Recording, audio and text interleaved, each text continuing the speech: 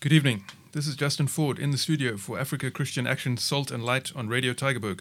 Tonight we are discussing the Coronation and the Kingdom of God. On Saturday, the 6th of May 2023, Westminster Abbey in London will be the scene of a magnificent coronation ceremony, the coronation of King Charles III and Camilla. Dr. Hammond, do you have any comments on these momentous events that are coming? Yes, I think it's going to be absolutely fascinating and magnificent. We have not seen a coronation on this scale since 1953, which is, of course, before we were born, when Queen Elizabeth II was crowned. And what is making this one a bit disturbing is the amount of controversy surrounding it, not just about the wayward antics of the Duke and Duchess of Woke or of Netflix or of Sussex or something like that, but also the interfaith attempts of King Charles III to try and inject some Muslim, Hindu, Jewish leaders into what is meant to be a Christian worship service. And Archbishop of Canterbury, Justin Welby, has quite rightly insisted that it is a Christian service, not a religious service. And under the canons of the Church of England, both he and Westminster Abbey are required to ensure that only duly constituted Christian ministers of the gospel may officiate. And in fact, no non-Christian is allowed to take part in these services by canon law. These are expressly Christian worship services. This is a communion service. And the king is to be anointed as a servant of God, as a deacon of God, as a minister of justice.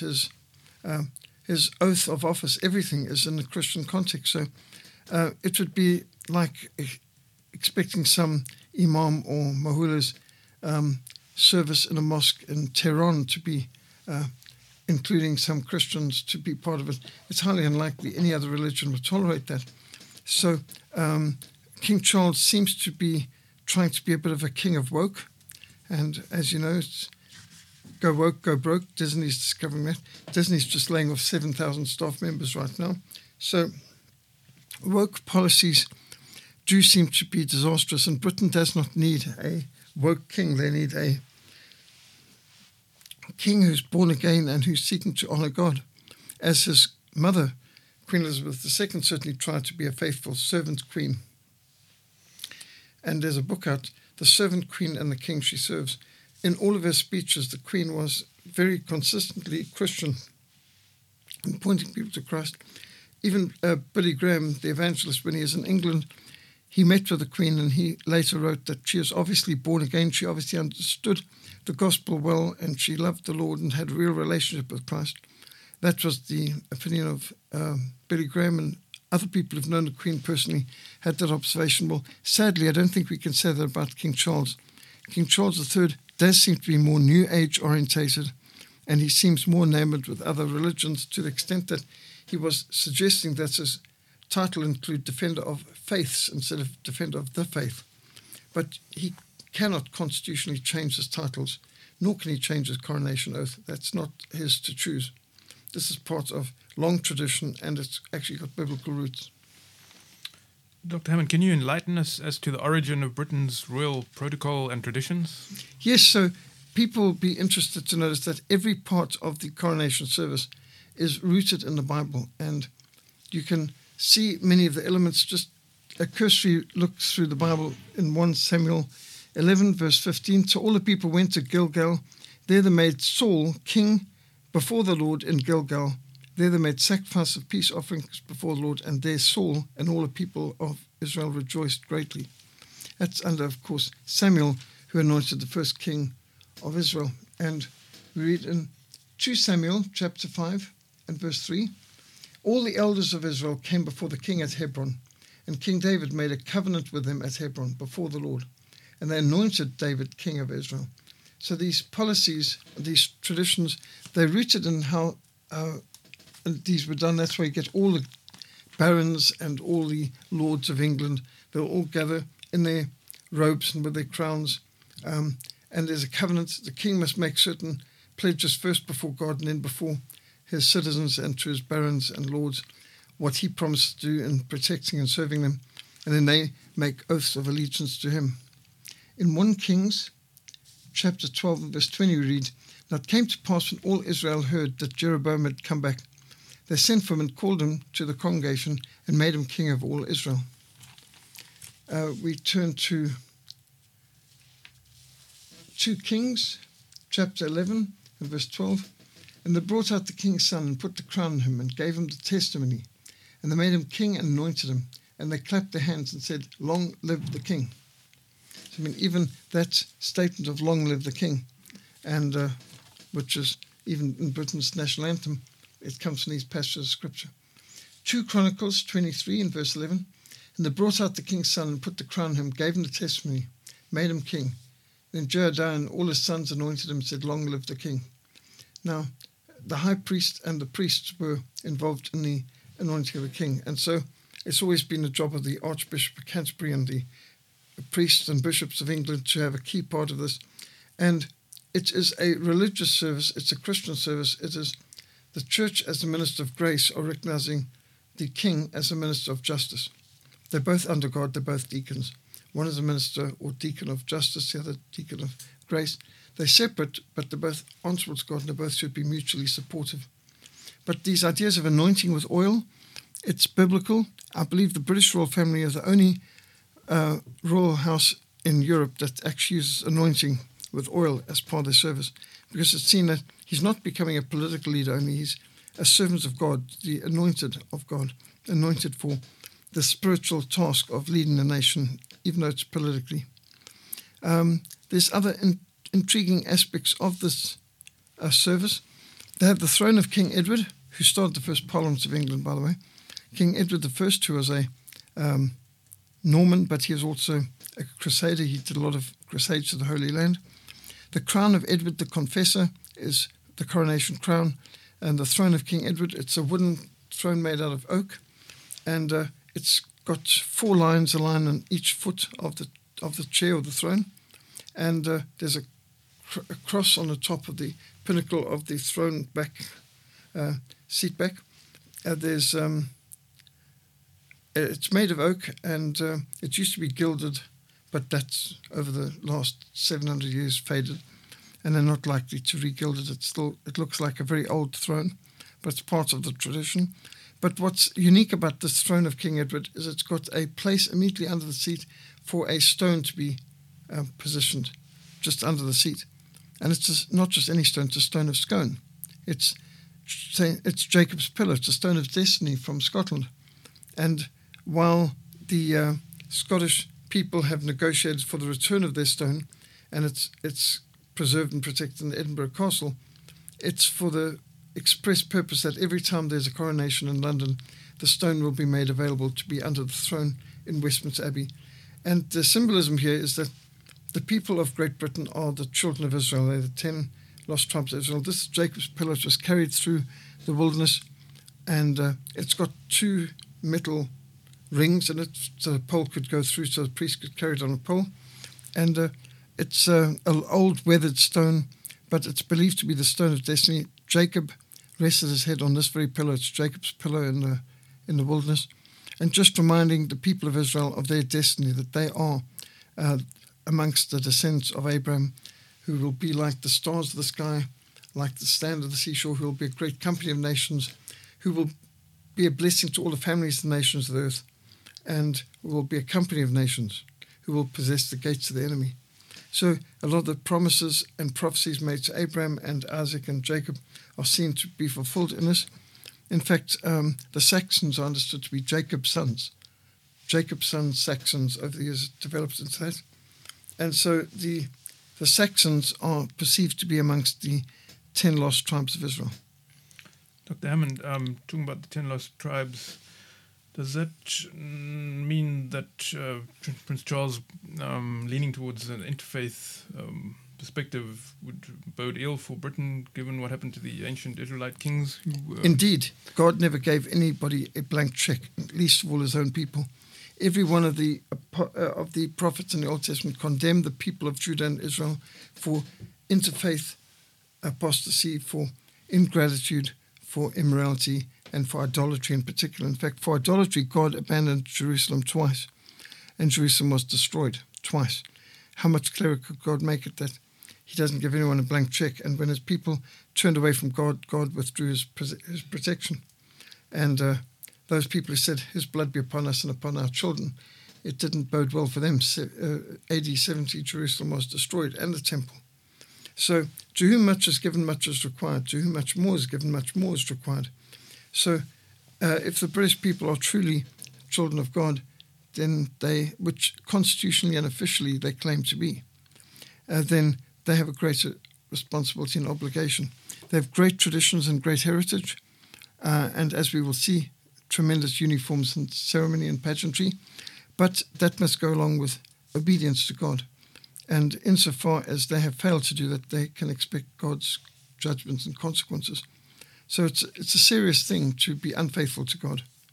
And so King Charles, in trying to incorporate people from other religions in what is meant to be a Christian worship service in Westminster Abbey, is definitely skating on thin ice and is inviting discipline and perhaps judgment from God.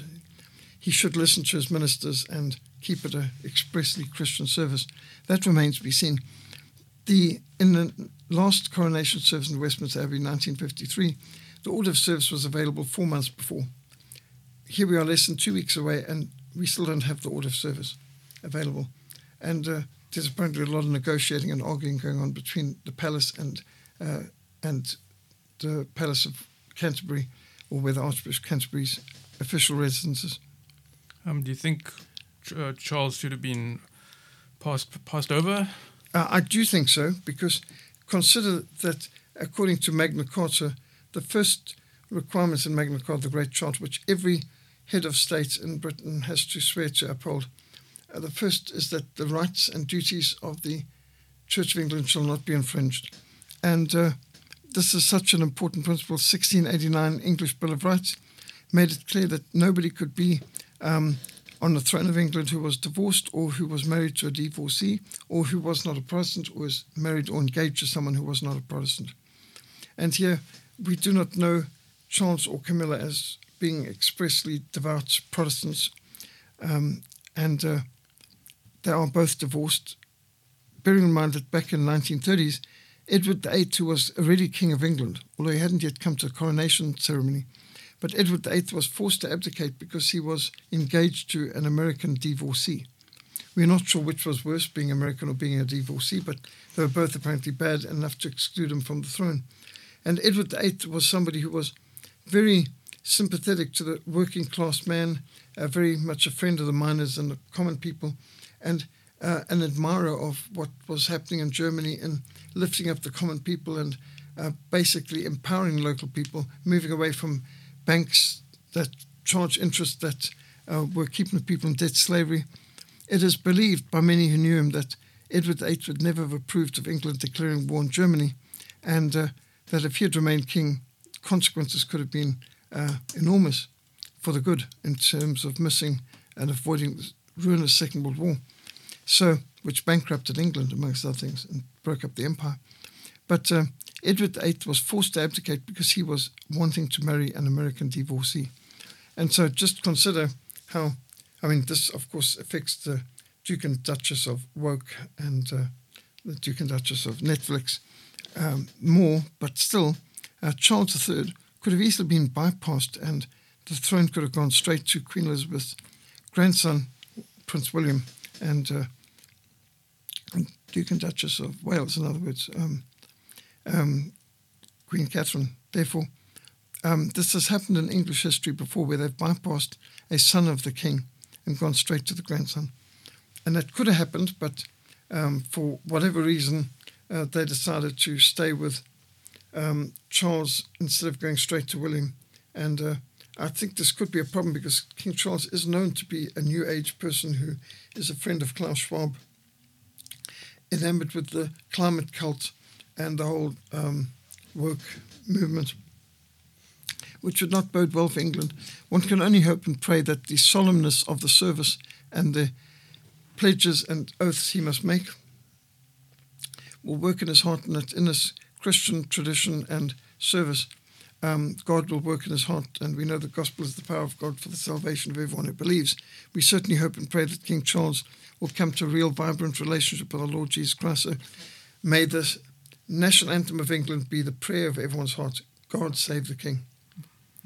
I'm not sure if Charles is merely reflecting the zeitgeist, or if he, like other celebrities, is being used to shape the zeitgeist, but don't you think that he does epitomize the spirit of the age in which people flaunt the rules rather than adhering to the law? He does, and that's so true. Now, Queen Elizabeth represents another age. She was duty-orientated, and to her it was God and country and duty and honour and all of that. And her speeches at Easter and Christmas were particularly very Christ-centred, very Bible-based, and epitomised the whole gospel of Christ over the years, as the book, The Servant Queen, the King She Serves, documents so well. Whereas Charles represents the spirit of the age now, more secular, interfaith, more woke and fashionable. And so at the moment, I believe England is overwhelmingly secular, and a majority of the people in the British Isles now identify themselves as other than Christian. So that means they've now got a minority of people who are Christian now. Britain is officially a Christian nation, a Christian kingdom. Constitutionally, in accordance with the Coronation Oath, in accordance with the laws of England, and the fact that the Book of Common Prayer is accepted by Parliament as the national liturgy. So Britain is officially a Christian country, but it is not practically. Bear in mind they now have a Muslim mayor of London, they have a Muslim First Minister of Scotland, they've got a Hindu Prime Minister of Great Britain, of England. So it would seem, and most of the country seems awfully secular. And as for the government, what can you say about the whole government of England? They are pretty disastrous. They've legalised abortion, pornography. They're criminalising people for preaching gospel. People have been arrested for preaching open air and for saying things that just the Bible says. And a woman got arrested in England a while ago for praying silently on the other side of the street for an abortion clinic. And you wonder what is going on. It's like the insane lunatics and criminals are running the asylum. So, yes, I think Charles probably does epitomise the spirit of the age, but we do pray he'll rise above this and that he may take his duty and take the coronation oaths very seriously. So that is a prayer that out of this will come something more than just impressive ceremony. And how are we as South African Christians to understand and respond to such events? Well, I think as people are focusing on the coronation, and I remember how people were absolutely enamoured with Queen Elizabeth's funeral last year, and 4 billion people worldwide watched the funeral. That's more people than watch Olympic openings and soccer and rugby combined. So the world's never known such media attention. I'd imagine a coronation will be something similar to that. And so as people put a lot of attention to coronation, we should use these opportunities to direct people's thoughts to the King of Kings and the Lord of Lords, who is coming again. He will judge the living and dead. Every knee will bow and every tongue will confess that Jesus Christ is Lord, to the glory of God the Father. There is a far greater king and there's a far greater kingdom and a far greater coronation ceremony coming than what our news media are focused on at this moment. I think those are the sort of things we could be pointing out in our social media posts and in our personal conversations. Yeah, to help the listeners begin those conversations, can you tell us more about the greater kingdom? Yes, so it may surprise people to hear that the word church occurs only 3 times in the Gospels, yet the terms kingdom and kingdom of God occur over 120 times in the Gospels. The overwhelming emphasis of the teachings of our Lord Jesus Christ was the kingdom message. Mark 1, Jesus came to Galilee preaching the gospel of the kingdom of God, saying, "The time is fulfilled and the kingdom of God is at hand. Repent therefore and believe the gospel." So there's no doubt Lord Jesus Christ preached the gospel of the kingdom of God. But today it's often the gospel of salvation that's preached. Now, the gospel of salvation is part of the gospel of the kingdom, but of course it's only a small part. The gospel of the kingdom is much bigger, broader, and wider and higher. So the gospel of salvation, as preached in all too many churches and through most of our mass media, Christian media, is mostly about me and how I can get saved and blessed and healed and prospered and enriched and improved and saved from the negative consequence of my bad choices and how I can ultimately end up in heaven. And the way the gospel is preached in all too many churches today is something of a therapeutic self-help message where the emphasis is on me. And God plays a supporting role in how I can fulfill my dreams and attain my desires. That's a bit of a twisted version of what it should be. The gospel of the kingdom of God is about the King of Kings and the Lord of Lords, his crown, his coming, his cross, his great commission, his plans, his purposes for the nations, and what we can do to be faithful subjects, servants, and soldiers of the eternal kingdom. And so you can see this is a good time for us to point out the difference in the gospel of salvation and the gospel of the kingdom. Yeah, the gospel of salvation sounds sort of new age, more sort of makes me think of King Charles III. It's become more existential, my personal experience, and me, myself, and I. But our Lord Jesus personified the kingdom he proclaimed. He is the King of Kings. He is the Lord of Lords.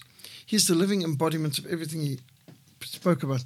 The person and the proclamation of the King are inseparable. His life and his lips are always in unity. His counsels must determine our conduct. His person and his proclamations are as seamless as the robe he wore.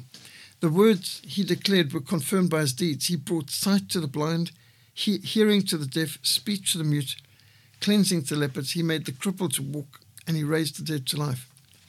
But if I cast out demons by the Spirit of God, surely the kingdom of God has come upon you, he said. Now, the kingdom does not make the king makes the kingdom. That's true. And this is so important for us to recognize. Jesus is the only one who is born king. Sometimes you have a person born a prince or princess, but nobody is born a king except Jesus. He was born king, and he was acclaimed king by God the Father. He affirmed his kingship even before the Roman emperor, but his kingdom is not of this world. He said to the Pharisees, the kingdom of God does not come with observation, nor will they say, see here or see there. Indeed, the kingdom of God is within and amongst you. And so Jesus, the King of Kings, his kingdom is where he is. And whether people submitted to and serving him, that is where the kingdom of God is. Yeah, no, we hope that the kingdom of God is not a mystery to King Charles III, but in the Bible it says that the kingdom of God is a mystery to many. Yes, Jesus said to his disciples, to you has been given to know the mystery of the kingdom of God. The kingdom of God is a mystery. And Jesus described in his parables the kingdom. Most of his parables about the kingdom. Many of his parables are about the principles and the growth of the kingdom, and then about the consummation of the kingdom, how the person experienced the subjects of the kingdom. And Jesus described in Mark 4 that the kingdom of God is as a man scattering seed on the ground, gospel seed. And as the seed sprouts and grows, he doesn't know how. It's like a mustard seed, which when it's sown is smaller than all the seeds on earth. But when it grows up, it becomes greater than all the herbs and shoots out large branches.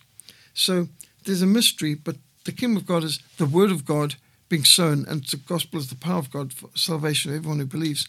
And some falls on hard ground, rocky ground, some thorny ground, others in good soil and produces 60, 100-fold. And so our Lord Jesus says, for such is the kingdom of God. Whoever does not receive the kingdom of God as a little child will by no means enter it. So you need humility and faith to enter the kingdom of God. But it's a miraculous work. And how hard it is for those who have riches to enter the kingdom of God. With men this is impossible, but not with God. With God all things are possible. So when we're talking about the kingdom of God, we're talking about something miraculous, mysterious, and it requires humility and faith to enter it. What is the relationship between the kingdom of God and the kingdom of heaven? Well, it's pretty much the same thing, I think. Very much it depends on who he's talking to, the kingdom of God, the kingdom of heaven. I think because amongst the Jews, the term, you weren't meant to use the name God that much. Speaking of the kingdom of heaven was just a euphemistic way to avoid using the name of God and being in danger of taking God's name in vain. But the kingdom of God and the kingdom of heaven is effectively the same thing. And our Lord Jesus said we must seek first the kingdom of God and his righteousness, and all these things will be added unto us.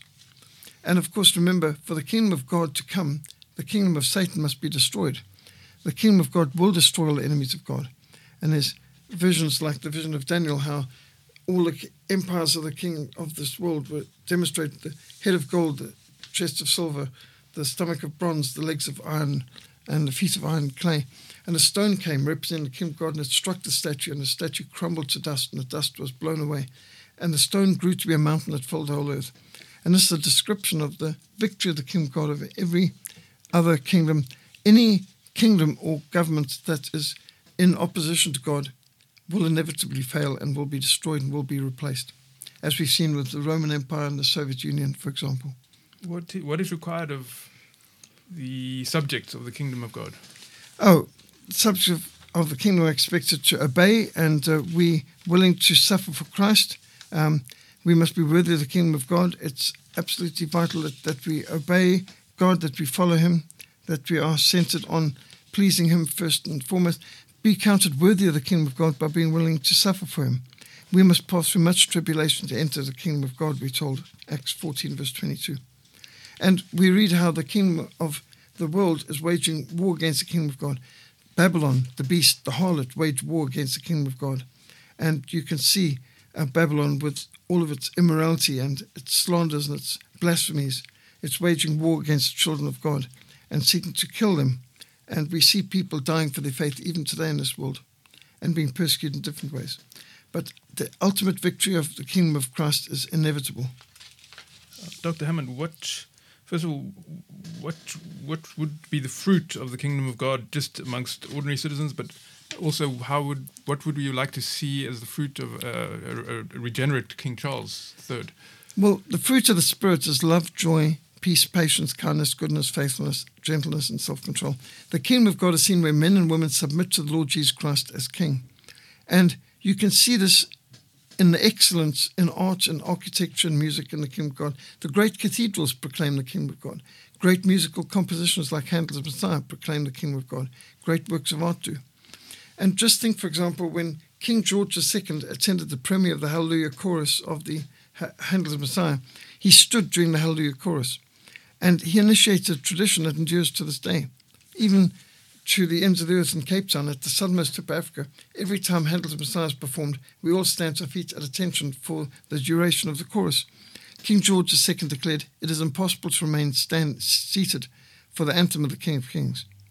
In fact, when Queen Victoria was very old, attending a performance of Handel's Messiah, she was informed by the organizers, "In view of your great age, please, Your Majesty, remain seated, and everyone else will stand for the duration of the chorus." When the Hallelujah Chorus began, Queen Victoria, Empress of the greatest empire the world had ever known, stood and bowed with tears in her eyes and her lips trembling and her body shaking. And when she asked her Dean Farrer of Westminster Abbey, "Do you think Jesus is coming back in our lifetime?" she said, "Because nothing would give me more joy than to pass on the crown of Great Britain and India to him with my own hands." She recognized it was her duty and destiny to rule and reign his kingdom, faithful to the scriptures and to the laws of God, in order to hand over the crown and the scepter to the true King, the King of Kings and Lord of Lords, in whose name this trust is held for a short time. And we are just stewards. And I think that's a wonderful principle. When an African prince visited Queen Victoria, he asked, "What is the secret of Britain's greatness?" Well, at that time, Britain was the greatest power worldwide, economically, militarily, politically. She handed him a Bible and says, "The Bible is the source of England's greatness." Which, of course, the secret as to why England is no longer great. They've abandoned the Bible. But if they would return to the Bible, they would become great again. Dr. Hammond, where can one learn more about the coronation in the light of the kingdom of God? I've done an article, a Bible study on the kingdom of God, and if you go on to www.livingstonfellowship.co.za, livingstonfellowship.co.za, you will see the article, The Kingdom of God, and links to audio and video on it. And I trust you'll find useful, including details about the actual coronation oath, which I trust the new king will make, because Queen Elizabeth had to respond to this coronation oath. "Will you to the utmost of your power maintain the laws of God with true profession of the gospel? Will you to the utmost of your power maintain the United Kingdom, a Protestant reformed religion established by law? Will you maintain and preserve the settlements of the Church of England and the doctrine, worship, discipline, and government thereof, as by law established in England?" To this the Queen responded, "All this I promise to do." And the Archbishop asked, "Will you to your power cause law and justice and mercy to be executed in all your judgments?" And the Queen responded, "I will." And then she rose, took an oath before the high altar with a hand on the Bible, kissed the Bible, signed the oath. And it's so important that we understand that there is a greater kingdom, there is a greater king, and there's a far greater coronation coming than what they're reporting on for the 6th of May.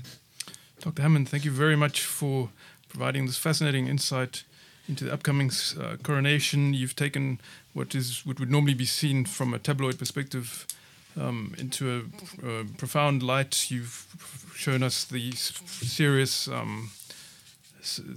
of the ceremony and the duty that King Charles will be expected to fulfill. In closing, I'd like to read from Daniel chapter 7, verse 27. Then the kingdom and dominion and the greatness of the kingdoms under the whole heaven shall be given to the people, the saints of the Most High. His kingdom is an everlasting kingdom, and all dominions shall serve and obey him.